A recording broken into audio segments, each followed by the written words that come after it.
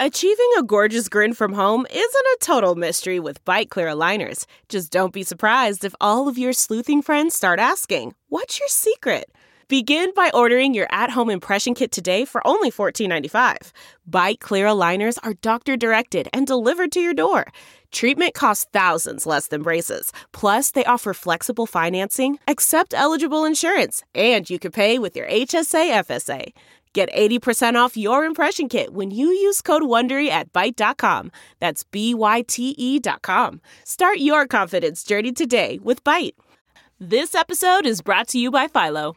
Do you love TV? Do you love saving money? Then Philo is your solution. Philo has shows, movies, and live TV for just $25 a month. You can even try it for free with their 7-day free trial. No contracts, no commitments, no hassles. Just a better way to watch TV.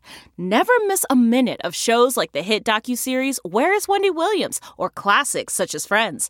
If you can't get enough TV, then there's no better way to watch. Philo has more than 70 channels like BET, MTV, and AMC.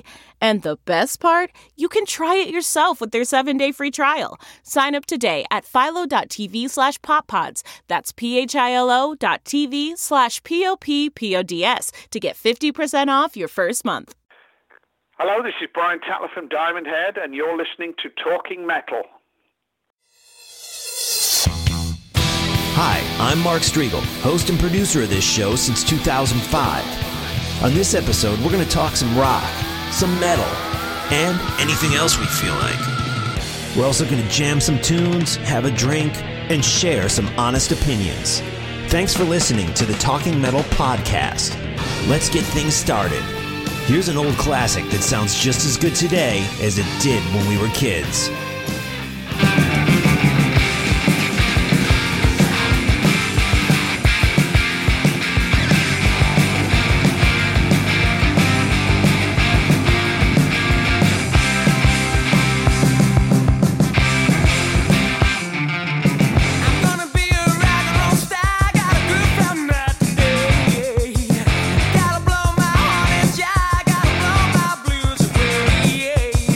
Gonna make a stand, I'm gonna make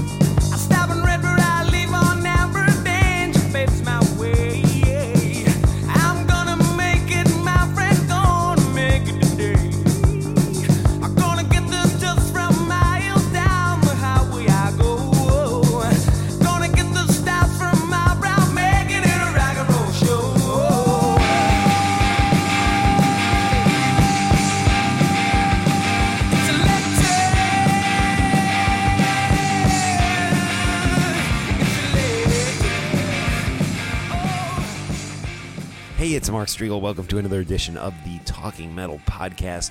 What an honor on this episode. A guy I've been trying to get for a long time. Brian Tatler from Diamond Head is here. And wow, amazing to talk with this guy. And before we get into that interview, I want to say that we just heard the song It's Electric off of Lightning to the Nations by Diamond Head from 1980. Emily is hanging out with me here. Emily, how are you? I'm good, but I'm having a hard time. The Oscars are on tonight, and we're taping this during the Oscars. Well, you know I'm a big fan of the Oscars. I do know that. And we hadn't had you on an episode in a while, and people were getting a little upset that you haven't been on the show. So I'm going to leave you to the Oscars in a minute. But I did want to sneak up here into the bedroom where you and Pearl are camped out on the bed watching the Oscars. And yeah, so we go to a lot of shows. I feel like we've gotten a lot of tickets lately. We have Ministry. Yeah, I'm so excited. We have potentially Sammy Hagar and Whitesnake and Night Ranger. We have Def Leppard, Motley Crue. And we have Ozzy. Let's talk Ozzy for a second. Can we? Have Overkill. Because Mark and I were, Overkill. Don't just breeze over that one, because that's always one of my favorite shows. Overkill. Love them so much. Bobby Blitz is everything. But let's talk about Ozzy. What does everyone think? I mean, okay, I'll be honest. I think the Parkinson's has been there for years, and I think I've said that to you for a while. And I think it may have been diagnosed a while ago, and it's his own business. It's no one else's business. But I think the diagnosis only came out recently, and some of that was business, I believe. You know, some of that was Sharon saying, I don't want to share this information too early. Right. Do you think he's going to make our show? I don't know, because they asked him that when he was on the red carpet at the Grammys, and he didn't give a definitive yes. You know, he was like, oh, we'll kind of see how I'm feeling type of thing. And listen, it's obvious that he's got a cane, that, you know, June isn't really that far away. I mean, I don't know how, I don't know what we should expect. It's a progressive kind of disease. Yeah. Let's talk about other people in the rock scene who have had Parkinson's. Yeah. Judas Priest. Right. Glenn Tipton. Right. Michael J. Fox. It can happen, that kind of downhill slope in their physical abilities can happen very quickly, and it's very much out of their hands. So it's heartbreaking to me from one perspective. I just want the best for him. I don't give a shit. I've seen Ozzy. How many times have I seen Ozzy? 12 times? I don't 13 know. A lot. times? Yeah. I mean, I go to support him because I love him. Do I need to see another show? Is it going to be something different? Probably not. Although I love the new stuff. I love the new material. And we've talked about how they deliver it. Some of the new material is very right. I don't think they're going to play any new material. That's just my thing. That's a band that is different from the live band. And let's face it, if we just get him doing the old material, I think we're going to be lucky. We could potentially get one song, maybe Under the Graveyard or something, but I kind of don't know. And I think that this will be, my prediction is, knowing that they've come out and said that he has this Parkinson's, and that, you know, he's out there with the cane, and now we know why he was sitting down during the Post Malone performance at the American Music Awards, and even in the video for what's that one video? I don't know, that one video that he came out with recently, music video. He's sitting in that, like on a park bench or whatever. Yeah. So it's like, yeah, I think this, if he does tour, this will, in my opinion, be probably the last time we all get to see him. So let's wait and see if it happens, you know? Yeah, I don't even care. I just want him to feel good, and I'm heartbroken if he doesn't. Right? Because his fans we are eternally on his side. None of us give me an example of one Ozzy fan who's going to bitch. They do, though. They do. You know what? Well, screw them. They're not real Ozzy fans. I read they don't this love stuff him on then. social Guess media. What? And yeah. You know what? Screw them. Go to the Talking Metal YouTube fan page. They're already like, I put up a video where I was talking about we don't, basically what you're saying, we don't care if he gets up there with a cane, it's okay. And people were bitching and moaning about that. You know what? Yeah. If you care about your own, getting off on watching Ozzy Osbourne on stage more than his health and happiness as a human being, you don't love Ozzy. You don't. You're not a real Ozzy fan. Right. So you know what? Let's think about Ozzy before you're, I need a night out to see Ozzy play again. No, you don't. Just pray for him and his family and let him be well and healthy. Right. And, he's not going to ever be healthy again because honestly, it's a disease that kind of gets worse over time. I just pray for his comfort, right? I don't want him to be uncomfortable, and the thought of him being uncomfortable is bad to me. Absolutely. I'm with you 100%, Emily. And we shall see. June 22nd is when the rescheduled Ozzy Osbourne date is to take place at Madison Square Garden. And Emily, we have third row, so you know what? But if it happens, yes. Yeah, we will see. If it doesn't happen, God bless him. I love him so much. Absolutely. And his family. Absolutely. And let's keep this great Diamond Head music going. This is Call Me off of the Borrowed Time record. I believe Borrowed Time was like 82, I want to say. Great stuff. Again, Diamond Head here on Talking Metal. Stay tuned for the interview with Brian from Diamond Head. 4 o'clock in the morning now. Babe, I can't sleep for love. Been waiting for you to call. Say you love me enough. Lost my head that unhappy night. Please forgive every word. I see it all much clearer now. And all seems so sad. But my plainly said tell him we both know I must go. To return I must be told that you know what I know. Call me, baby. Call me. Call me, baby. Call me.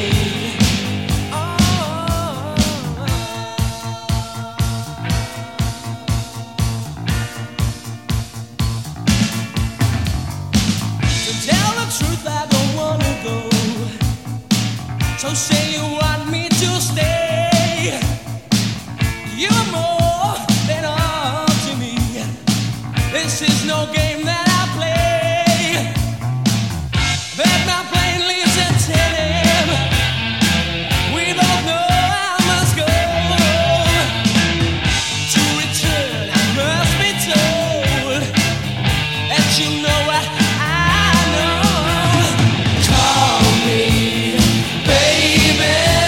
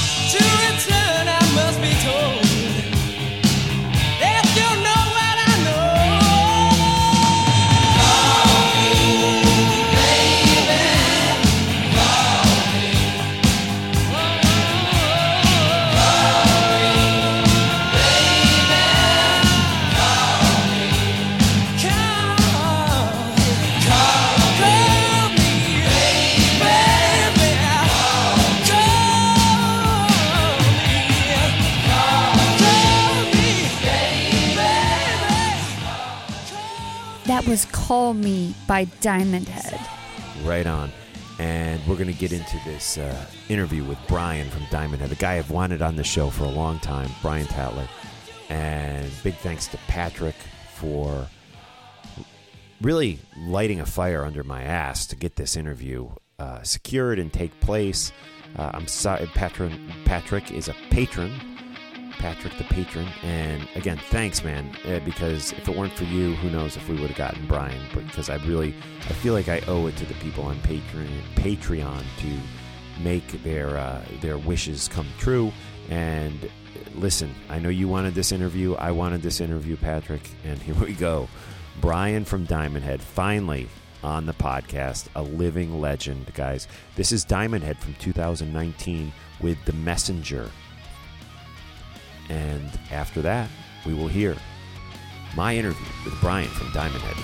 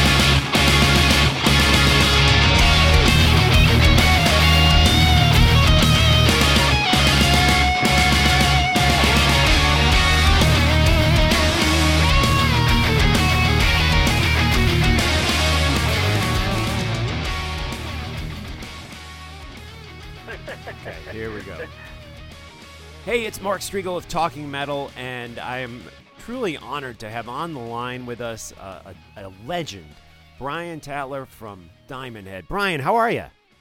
I'm all right, thank you, Mark. Thank you for saying that. It's nice to speak to you. Yeah, I've been a long-time fan going way, way back, and I definitely want to talk to you about your just incredible history. But let's talk about more recent times right now, because less than a year ago, Diamond had delivered a really great record, The Coffin Train, and I have to tell you, I really like the diversity of the record, because when I first listened to it a number of months back at this point, Belly of the Beast kicks it off, and to me that's got that real Diamond Head spirit. And I know the self-titled record that you'd done back in 2016, it seemed like there was an effort to kind of stay on course with, well, this is what Diamond Head needs to sound like. And correct me if I'm wrong, but with Coffin Train, I felt like you guys, because Belly of the Beast, again, to me, that sounded classic Diamond Head. But then it goes some other places. I felt like, The Sleeper, shades of black. I mean, I heard some Purple, some Led Zeppelin, maybe even like Soundgarden at times, and that may be the vocals, but it really seemed to go some different places. So do you feel the Coffin Train, you kind of were maybe a little more diverse with this album than you were with the 2016 self-titled one? Yes, I think we were. I think we were a bit more bold, a bit more confident. Because the 2016 album, there'd been a long gap between that one and the previous album, which was 2007, and we had this new singer, Rasmus. So I think the general idea was not to lose any of our fans, and sort of make the kind of album that a Diamond Head fan might like, but also I think Raz wanted to, in a way, ingratiate himself with the fans. The last thing he wanted to do is ruin the legacy, and have the Diamond Head fans that we've got say, I don't like the new singer, I don't like the new album, So sort of it was coming from that kind of angle, to try and just make the right sort of album, go back to the classic Diamond Head that people obviously liked, with Likeness of the Nations and Borrowed Time, and sort of make that kind of record rather than just experiment and be now and be modern, and you can do that, but we thought, no, let's sort of tailor the record so that it sounds very Diamond Head, and just see how it's received. And it was received very well, and so I think that gave us the confidence to, okay, we can branch out a little more, we can be a tiny bit more modern. Some of that stuff I was writing in 2016, so it's a bit more up to date, and I think you're right. It does. There's a bit of Soundgarden influence coming in vocally, and it just became a bit more, epic, and we're not afraid to do like a few more slower songs and things like that. Yeah. So I'm glad. I'm just really, really pleased that people like both the records, and that Raz has been so well accepted by the fans.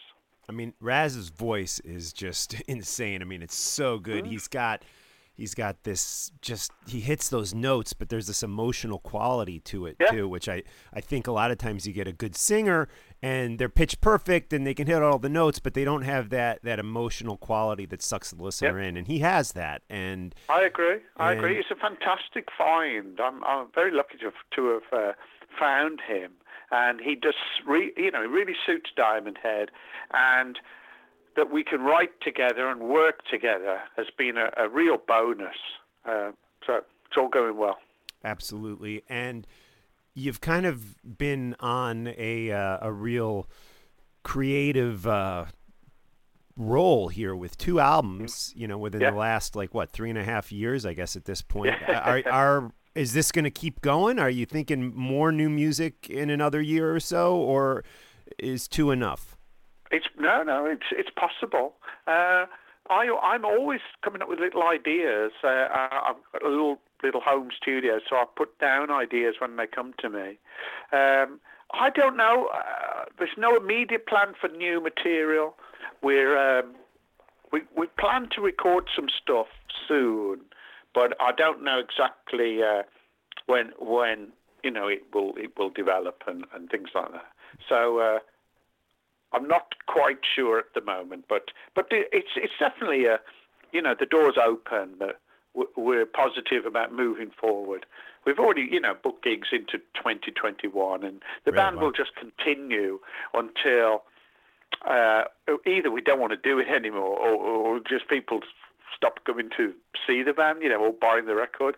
So while it's all going well, and we've got a good label behind us, we've got management now with Siren Management. We're very positive, and we're looking forward to the future and see what it holds.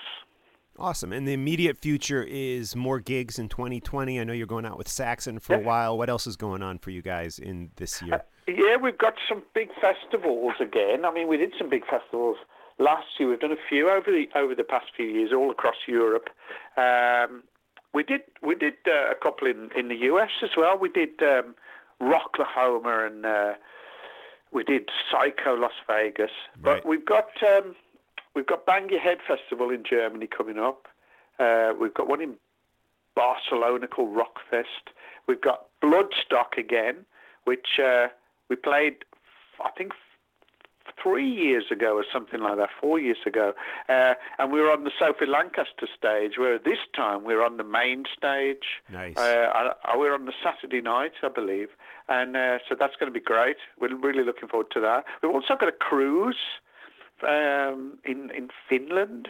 It's called the Wacken Full Metal Cruise. Oh, wow. That sounds fun. Yeah, I've not done that before, so that sounds exciting. We're looking forward to that. And we've also been offered a date in Brazil, and the band's never been to South America before. So we're just about to finalise that, all being well, and that'd be exciting. Yeah, absolutely. Wow, you guys have never been to South America? Nope, never that's been. crazy. And we've had numerous requests from promoters and fans saying, come over, but it's just sorting out the details and how it's all going to work. It's always the detail. The devil's in the detail. Right on. And so 2020 sounds like it's filling up and going to be a busy year for you. It is also the 40th anniversary of the legendary album Lightning to the Nations. It is indeed. Any plans to celebrate that pretty big anniversary?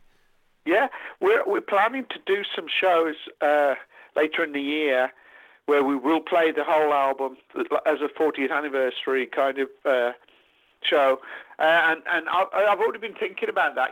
We'll probably play some new stuff and then play the whole of the Lightning to the Nations album to finish a set. So I think that'll be good, and we're just going to actually do that. I mean, we're only in February now, so I think that'll be later in the year.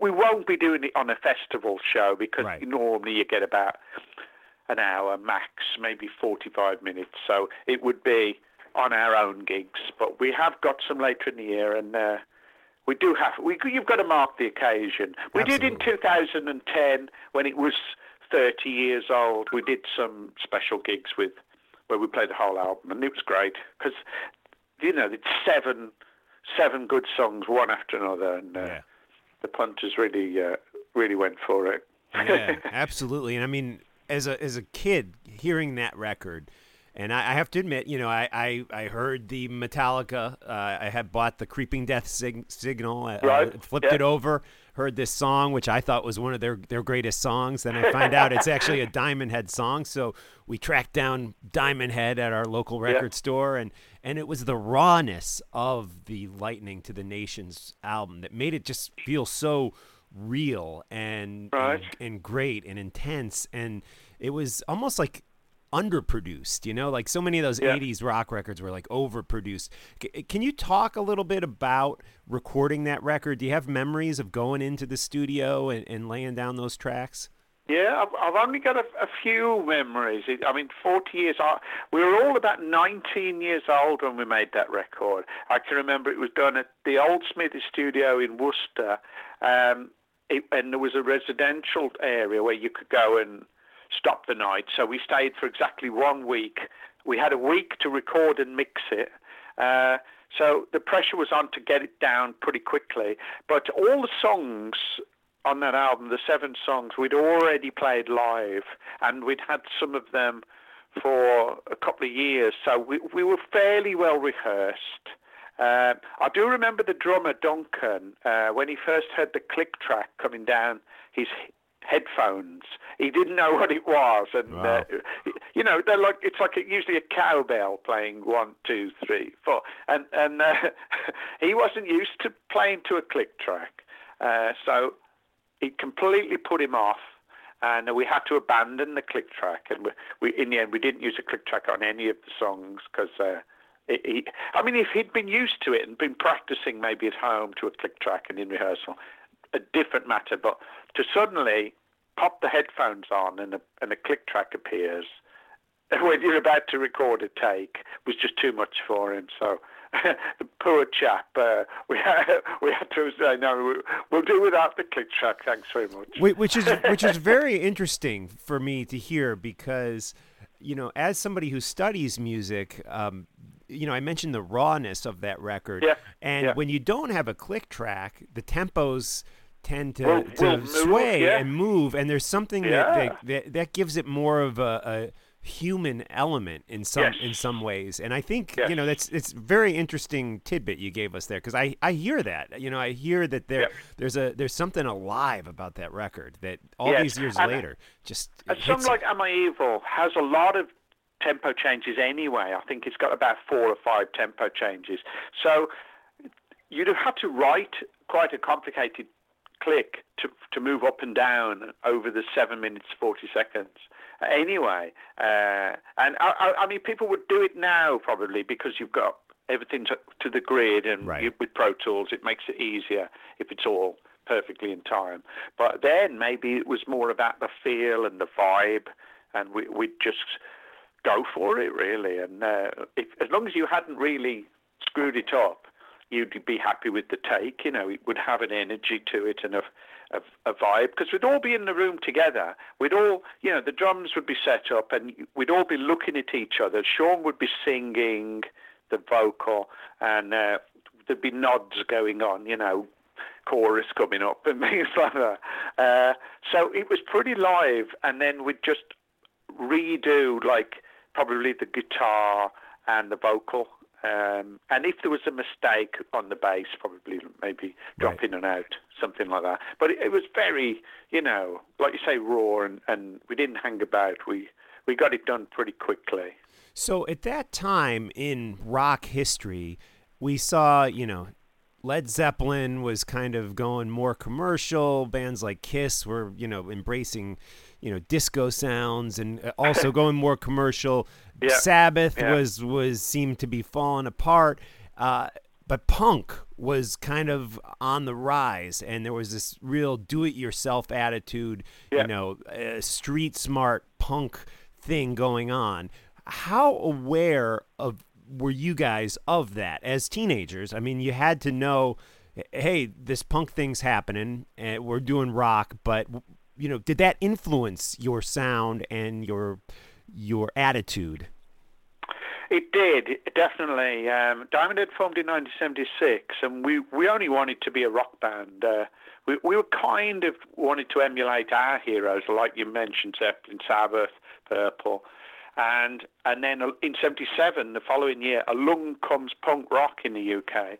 So suddenly there's these bands on the TV. I remember watching Sex Pistols and The Jam and The Adverts and all these bands. And I really liked the punk scene. I thought the energy was amazing. And I'd had enough of big, long, almost pretentious tracks from some of these bands, like Emerson, Lake and Palmer and Genesis and stuff. I'm a big Genesis fan, but I think there comes a time where I can't play anything like, Genesis or, Yes or Pink Floyd. But I thought, I can play like the Sex Pistols, you know. I can play like the Ramones. I can do what he's doing, this guy. And that was quite inspirational. It's almost like a kick in the pants to sort of just to do it yourself vibe. Go and do it. Book a gig. Play in your local pub up the road, you know. Don't worry about becoming, you know, a virtuoso on the guitar, Richie Blackmore or Steve Howe. Just go, just play three chords and riff out. And so I didn't want to be a punk, but our music was pretty fast and raw and exciting. We learned pretty quickly that if you play fast songs and, you know, shake your hair, go for it, put a lot of work into the show, then the audience would respond. So we weren't just going to stand there and play slow, boring 20-minute songs. We wanted to, you know, power through and get whip the crowd up.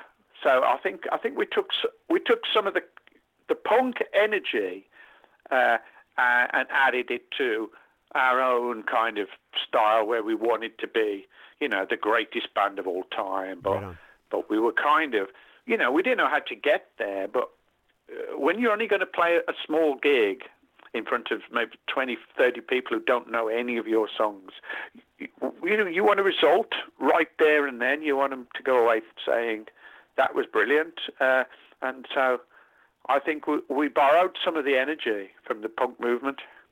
Absolutely. And a couple other questions about that actual record, Lightning to the Nations. Of course, Metallica famously went on to cover, I think, 4 of those 7 songs, right? Fantastic. We mentioned Am I Evil? And I know you and Sean wrote that together. What is that song about? Were you involved with the lyrics at all, or was that just Sean? Because for many years, my mother was a witch. She was burned alive. Like, what's the story behind that? Do you know much? It's a great lyric. It's very, it's shocking for the time, for 1980. That's quite a lyric. I'm not really sure what it's about. I know he once mentioned something about the St. Valentine's Day Massacre, but I don't see how that fits in. I think another interview I saw Sean mention that he said once I'd come up with that riff, the Am I Evil riff, he had to write something suitably sort of evil, demonic, to fit with that riff. So, and he certainly did, Yeah. So, I mean, as a writing team, we did work very well together. I always felt we both had our strengths. He was very good at, lyrics and things. I was good at the music. And between us, arrangements and ideas, we were very complementary, and we wrote a lot of songs together. And learned our craft, really, just by trial and error and just recording bit by bit. I probably should have researched this ahead of time, but I didn't. What's Sean up to nowadays? Do you hear from him at all? No, I don't. We kind of keep our own company. I haven't seen him even for a few years. We both went to that Metallica 30th anniversary in San Francisco, and we got up and played the 4 covers that they've done with Metallica. So that was fantastic. But that was 2011. So I've seen him once or twice since then. We sort of don't, all I know is that he just continues to write songs for himself, really. He doesn't write for anyone else. And but strangely enough, he doesn't make records, and he doesn't do any gigs. He just seems to be constantly writing, and I don't know what for. I don't know what he's waiting for or he's expecting to happen with these songs. But we're not getting any younger. I think it's better to just get on with it and release stuff. We've released 4 albums without Sean. Diamond Head has. So, Sean hasn't released anything since the last thing he released, I think, was 1998. 3, which was the Death and Progress album, the fourth Diamond Head album. Okay. So I've not heard anything he's done since then. Right. And just a few more little nuggets about that album and that time frame. I listened to like the song "Sucking My Love," and there's this one part in that song, in the guitar solo, that sounds striking. It's a very brief part, but it sounds strikingly familiar to the breakdown in Iron Maiden's Phantom of the Opera song. And, I like that track. That's a good track. Yeah. And it's a similar... I don't know. I can't remember, copying it, really. I mean, it might just be coincidence. Maybe they copied you. That was my question, because those two records came out at like the same time. And I was wondering how much association you had with Maiden back in those days. I mean, you're both considered new wave of British heavy metal. I remember seeing an interview with Steve Harris where he liked Diamond Head. He said he thought Diamond Head were going to be a big band. But we only really supported them the one time. We played the Lyceum in London. They headlined and we went on first. But it would have been nice to go out on tour and do a load of dates with them. But Diamond Head, as they conquered the world, we kind of fell apart in the mid-'80s, and it was a real shame. But Maiden's career is incredible. How they've continued and continued to make records and get bigger and bigger, and take that style of music all over the world, and it's an incredible feat. I mean, they had a great manager, and they're on EMI, but even so, the work ethic in the band is obviously fantastic, and they're very dedicated to what they do. Right on. And how about some of those other quote-unquote new wave of British heavy metal bands? Were you friends with Leopard or Saxon or Raven or any of those guys? We bumped into a few of them from time to time. We always seem to meet up with Girls' School and Angel Witch. We met Def Leppard. They came to see us at a gig in Sheffield, and we had a chat. We all shook hands, and there was a mutual kind of appreciation going on. But we never got to tour with any of the bands, really. We support, we'd go out with bands. We supported Black Sabbath. We were lucky to do that, and we did a couple of dates with Was that with Dio? Was that with Dio was in the band? Funny enough, it was Ian Gillan. Ian, right. It was sure. 83, so it was the Born Again album and tour. So it was a bit of an unusual lineup with Ian Gillan and Bev Bevan on drums. Yeah. But it was still like a huge tour, playing to like 10,000 people. Right. I mean, we weren't overly friendly with the other New Oberham bands. I always think we'd go and see them. We'd check them out when they'd come round and play the Midlands. And we'd pretty much stand there with our arms folded, waiting to be impressed, because we thought we were good. We were very confident in our abilities. And half the time we would think we're better than these guys. We were looking high, really high. We wanted to be like Led Zeppelin or something, or Sabbath. We wanted to sell millions of records and conquer the world. We weren't content to just be like a good band from Birmingham or something, or as big as Nuts or something. We wanted to be the greatest band of all time. We aimed very high. Yep. Yeah, I hear you. And Brian, it's been great talking with you. Before I let you go, I always have to ask my fellow guitar players about their gear, because you have such a great tone on the Coffin Train. What are you playing out of guitar wise and amp wise? That's mainly my 79 Les Paul, which is a really nice Gibson Les Paul standard. Right. Most of the guitars were done with that.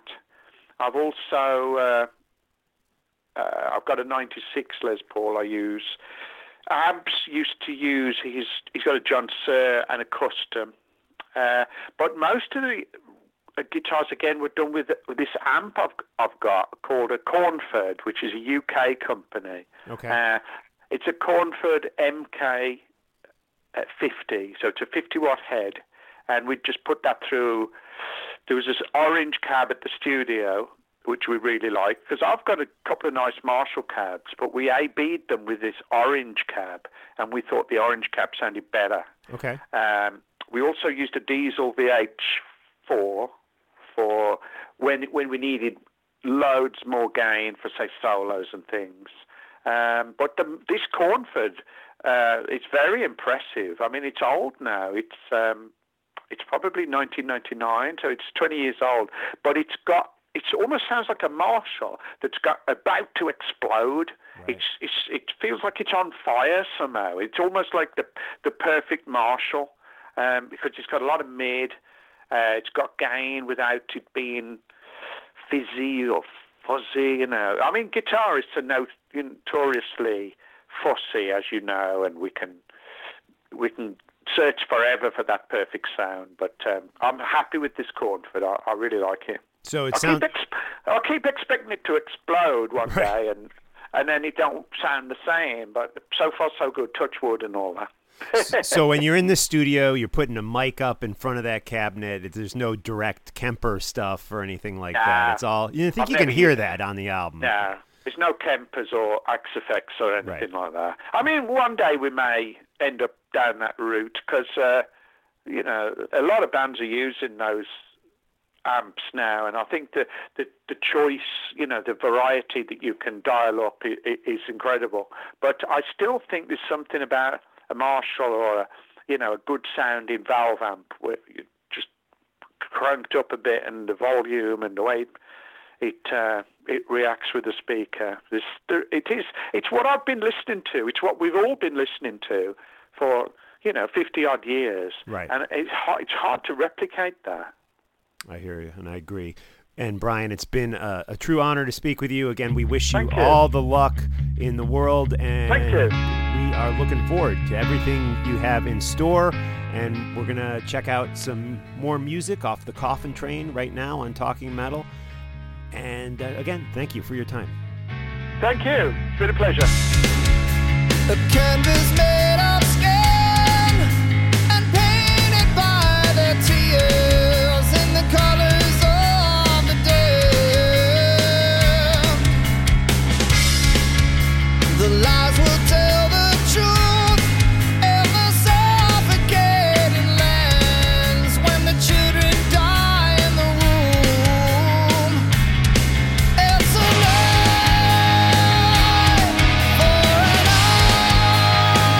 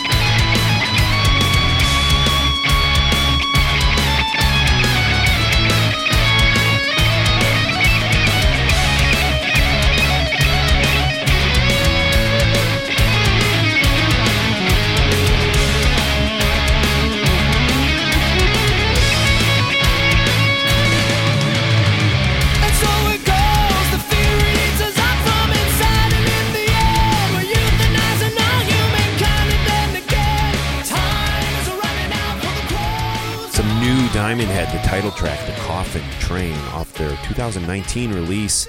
And wow, what an interview. What a great interview with Brian from Diamond Head. Thank you, Patrick from Patreon, for requesting that and lighting a fire under my ass to make it happen. Thank you for your patience, Patrick. I know you requested it a while ago, and we've been in touch with Brian's people for quite some time trying to line that up, so I'm glad it finally happened. Right now, let's get into a classic by Diamond Head.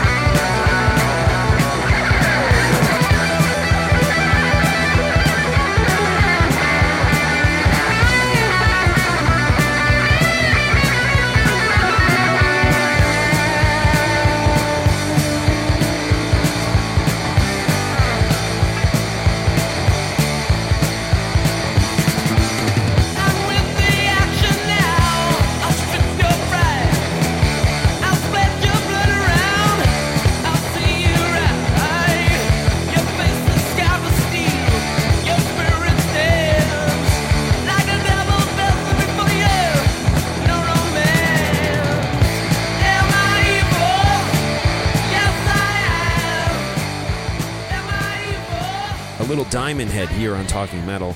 We're going to wrap things up here. A couple more songs. This is Women in Chains by Pete Way from UFO. His band Wasted, a band I once saw open for Iron Maiden back in the day. This is off of the Wasted album called Vices. And again, it features Pete Way from UFO fame. And the song, love this song, Women in Chains. Good stuff. Good stuff. Probably not PC, not these days, but man, the PC police, they drive me nuts. Women in Chains, it's all good. If, listen, as long as no one's getting hurt, I think it's all good. Makes the difference how you do it to me. Feel the warmth of my sincerity. You can take it out of you, please. Chilling over, I take your disease. All your love, all your needs, taken over when you leave. Never understanding, only wanna tear it down, it down. Women in chains, women in chains, women in chains. It's all so strange.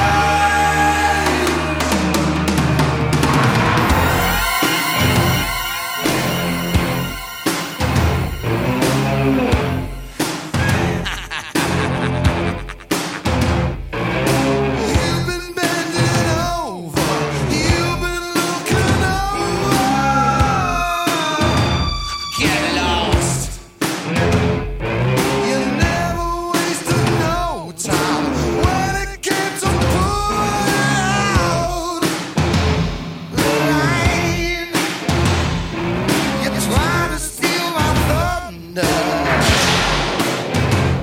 And you try to push me under. My pulse is beating stronger. Can't take it any longer. Women in chains, women in chains, women in chains, all in vain.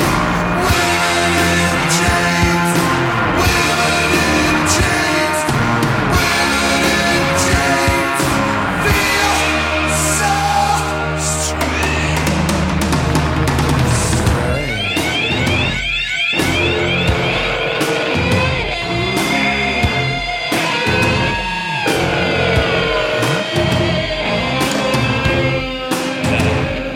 Was that you, Iris? I was with you when I fell in love with you.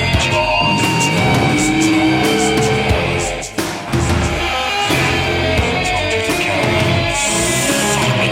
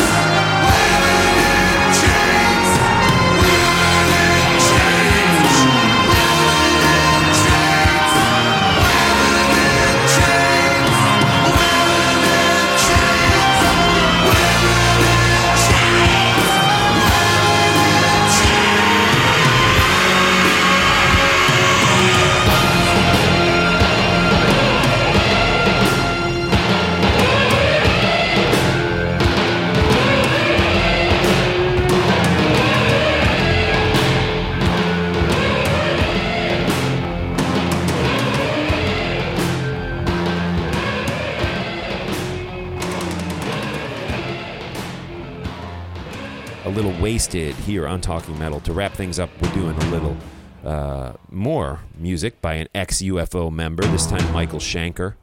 This is Lost Horizons. I love this song. One of my favorite rock songs. Here we go. Michael Schenker, little MSG here on Talking Metal.